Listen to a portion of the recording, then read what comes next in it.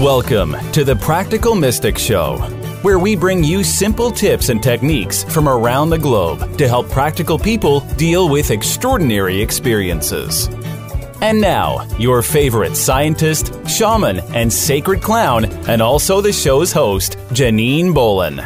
Welcome to the Practical Mystic Show. I'm Janine Bolon, and today we're going over the 10 steps of abundance, and today's episode is regarding know what you want out of life. Over the next several episodes, we're going to be talking about how you can create the lifestyle of abundance that you want by overcoming the emotional barriers that you have to wealth. And one of the steps that's highly important is really know what it is that you want out of life. Have you ever really sat down and figured out what that looks like in detail? Have you ever created a vision board? Have you ever sat down and just said, yeah, this is how much my expenses are going to be and this is how much money I need to save? Have you ever done the math? These are some of the questions we're going to be going over the next several episodes. And I know that for some of you, that this knowing what you want out of life is kind of a tricky step. I mean, most people think that they know what they want, but if you're really honest with yourself, you'll realize that your desires are a bit foggy. You may say things like, I want to be rich, I want to live comfortably, I want to have a new car, whatever it is that you want at that moment. But it's kind of surrounded with a haze of, I don't know, uncertainty, and it lacks a little bit of clarity in your mind's eye. I mean, I've always imagined that it's like walking into one of those steam rooms, you know. You kind of see vague figures or outlines, but you really don't see the details of each person. So you kind of have to refine your thoughts so that you get not only what you want and need out of life, but also the type of lifestyle and mindset too. So if you want to be rich, I want you to ask yourself, well, how rich? Assign that word rich or wealthy or financially independent or well off, however you label rich, with a dollar figure. I mean, is rich for you defined as you've got $10,000 in a long-term savings account? Or is it $100,000? Or is it $1 million? Or is it $4 million? I mean, just because your current bank account registers $10 in savings and just enough to cover this month's expenses doesn't matter. I really want you to decide, what does rich look like to you? Well, the other thing is if you don't know where you're going, you won't ever get there, right? You almost live life by default. And I want to help you overcome that by talking to you about the different ways that you can know exactly what you want. I mean, honestly, any success in any enterprise, any project, is knowing about what you want the end result to look like. Exactly. So having a mental picture so clear and so bright that you can tell anyone that you meet detail after detail of what you want. Like when you say, okay, I want to buy a new car. Do you know the make of the car, the color, what kind of accessories you want it to come with? Do you want to have passenger airbags that can turn on and off? What about a cargo net for the back of your van? Whatever it is. Do you want those little rain wipers that are on the headlights, a trailer hitch? I think you're getting the idea. Whatever it is that you really want out of life, you have to kind of define it in detail. Why? So that you can start making decisions in that direction. This is the basic thought process that I've used to achieve any of my goals, both financial and general. I mean, 10 years ago, Brad, my then husband, and our 4 kids and I were looking for a new house in Colorado. Before we ever looked up what houses were available, before we ever looked at a map to figure out where in Colorado we wanted to live, we asked ourselves a lot of questions about what was it that we needed in our house? What was the need? So let me just give you real quick the things that we listed. So for our house, we wanted it to have easy maintenance because I and my then husband were not fixer-uppers. It had to be easy to clean because we had 6 of us running around the house. There needed to be 2 offices as well as bedrooms for everybody because Brad and I, at the time, both had our own businesses. We needed a large common room, 2 bathrooms. We wanted a wood stove or a fireplace, and we wanted gas utilities. After we had a clear picture of what our needs were, we went ahead and then we moved on to, well, what would be nice? What would we like? Well, we wanted it to be a ranch-style construction. We wanted it to be an older neighborhood with larger trees and a nice backyard so that we could grow vegetables in a garden. And we wanted low traffic along the street.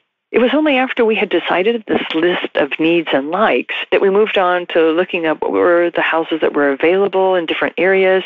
Did the cities that we were looking at have nice main streets? Were there local hubs of population centers, a community center, a library? Were there local colleges, that sort of thing? We then managed to get a fantastic realtor, and she did an amazing job of finding us the house that we wanted, and we bought it. How long did it take us to find our house? Literally, with our realtor, it took us 4 days. It was a 3-story, 22-year-old home on a semi-cul-de-sac with a wood stove, fireplace, gas utilities, landscaped backyard, and it had low traffic. Wow, we were impressed. Most of the residents of this neighborhood moved in right after the houses were built that 20-odd years ago. Our realtor told us that houses on this side of town almost never came up for sale. Most people call me lucky. Yes, luck does have a lot to play in my good fortune. I won't deny it. But I also know that the reason we were so successful was because we came out with lists to our realtor in detail. It made it so much easier, she said, for her to figure out what she needed to get for us. So once you've decided what you want from life, here are the questions that I think you need to ask yourself so that you can get exactly what you want. So the list of these things are, what does your dream, the house, a car, the idea or business that you want look like? I have so many business owners that come to me asking for advice on how to run their businesses because I've been running my own businesses for almost 35 years. And what shocks me is how many times I'll ask them, so what does your business look like? What is it that you want to do? And it takes them almost 10 minutes to define for me what they want. And then I'll ask them, well, who is the demographic that you're trying to serve? And they'll sit there and give me another dissertation for 10 minutes. If you are not clearly defined on what you want, if it's not easy for you to describe it in detail, then you really don't know what you're wanting and you're just shooting in a foggy room trying to hit your targets. So what does it look like? What does the lifestyle you want look like? What does your dream home look like? Go ahead and define it in detail. The other thing is, what is its purpose? What is the purpose of that house? What is the purpose of that car? What is the purpose of that business or project? The third question, what sorts of things will you be doing with it, such as your business, your home, or your project? What people will I need to bring it to me so that it works for me? That's a great question to help define the type of people you need in your life. Question number 5, what resources will I need to run it, obtain it, or maintain it after I have it? Some people tell me they want these huge McMansions. They want these huge homes. And I'm like, are you going to take care of those huge homes by yourself? Are you looking for a fixer-upper, or do you want that McMansion pre-made? These are things to know about because it will define for you what kind of income you're going to need to help maintain and restore and take care of the objects that you bring into your world. Question number 6. Can I get what I want by renting rather than buying it outright? Now, some people will argue for and against whether you rent or purchase things. And I just want to remind you, some things can be pretty pricey if you try to buy them, but there is a wonderful aspect to having home ownership. But sometimes that big thing that you want, such as a snowmobile or a boat or something like that, you won't use enough and you'll have to have it in storage or dry dock for periods of time. Sometimes it's better just to rent the items that you have in your mind for the projects that you have. Question number 7, do I have a storage place for it? Now am I going to have to pay rent to store it? There is passive cost to owning certain items. And again, it goes back to should you rent or buy. But if you decide that you want to purchase something, do you have a place to store it? Think about, do you really want to put it in your garage? That means you're going to have to park out on your driveway or your street. I'm always amazed at the number of people that are out scraping off their cars in the wintertime here in Colorado because they cannot park in their garages. And I watch the hours and hours and hours they spend scraping and clearing off their cars rather than parking one of their cars in their garages. I know there are certain older homes that only have one-car garages, so you may have to flip a coin as to who gets to park in the garage, but this is an important part of a mindful life that you're living. Last question, do I need to get rid of something before I get the new thing? And this comes to decluttering your life. Many of the people in my world that want help with money and ask me for guidance on this, I have to remind them that a lot of times they already have everything they need. It's so cluttered they can't see it because of the amount of stuff in their life. It creates that steam room effect. Until you start getting rid of things in your life, you're not making space for new. So seriously think about hiring someone who can help you organize or declutter your home before you think that you need a new house. Often I hear, What we need is a bigger house. We just don't have enough space. And that's when I start saying, is it that you don't have enough space, or that you could possibly rework the space if you were to get rid of some of the items that are in your home? How many times have you been gifted furniture, or how many times have you been gifted things that really aren't to your taste, but there's an emotional factor to them? So start thinking about those things.